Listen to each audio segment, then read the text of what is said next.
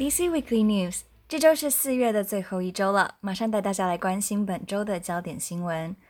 本周最引人注目的，可能莫过于北韩最高领导人金正恩传出了病危的消息。根据中央社报道指出，由脱北者所经营的每日北韩这个网站，在本周稍早表示，金正恩于12日接受心血管手术之后，正在复原当中。而就在24日本周五晚间，路透社的报道指出，有3名知情人士透露，中国已经派遣了一个包括医学专家在内的代表使团前往北韩平壤。那么到底金正恩的状况为何呢？各界都还是在猜测的阶段。4月18日上周六，加拿大发生了他们国内近代最严重的大规模枪击事件，含枪手在内共有23位罹难者，受害者还包括了一名妇女护理师。而在加拿大时间24日星期五，加拿大警方表示，这个枪击事件的行凶动机可能是始于凶嫌对伴侣施暴，而由于女方逃跑，凶嫌可能因此受到了刺激，于是开枪滥杀22人。由于新冠肺炎疫情影响，加拿大民众无法公开聚会，因此举办了线上的守夜活动，进而来悼念这个枪击案的罹难者。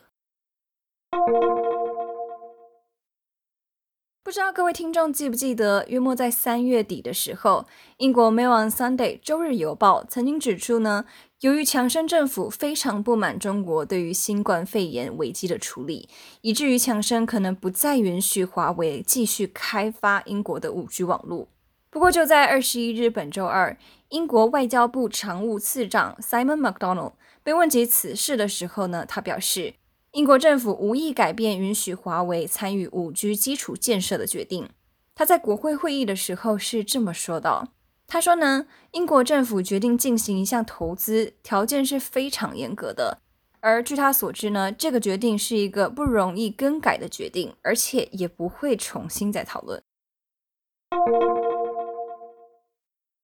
4月24日本周五这一天，全球估计约有16亿的穆斯林进入所谓的斋戒月。在斋戒月的期间，穆斯林从日出到日落间是禁止饮食等等的生理活动。而由于新冠肺炎疫情影响，使得这个圣月将不同于以往，集体礼拜以及聚会、共享开斋饭等等的传统，在部分国家遭到了禁止。沙烏地阿拉伯国王沙尔曼他就表示，对于穆斯林因为疫情肆虐而无法进入清真寺祈祷，他感到非常难过。不过呢，也有数个阿拉伯国家因此放宽了部分的禁令，像是沙烏地阿拉伯、阿拉伯联合大公国、埃及等等的国家都缩短了封锁的时间。比如说，阿拉伯联合大公国在23日的时候，决定呢将原本的全面宵禁缩减为只在夜间进行8个小时的宵禁，并且呢也准备让商场还有市场部分来恢复营业。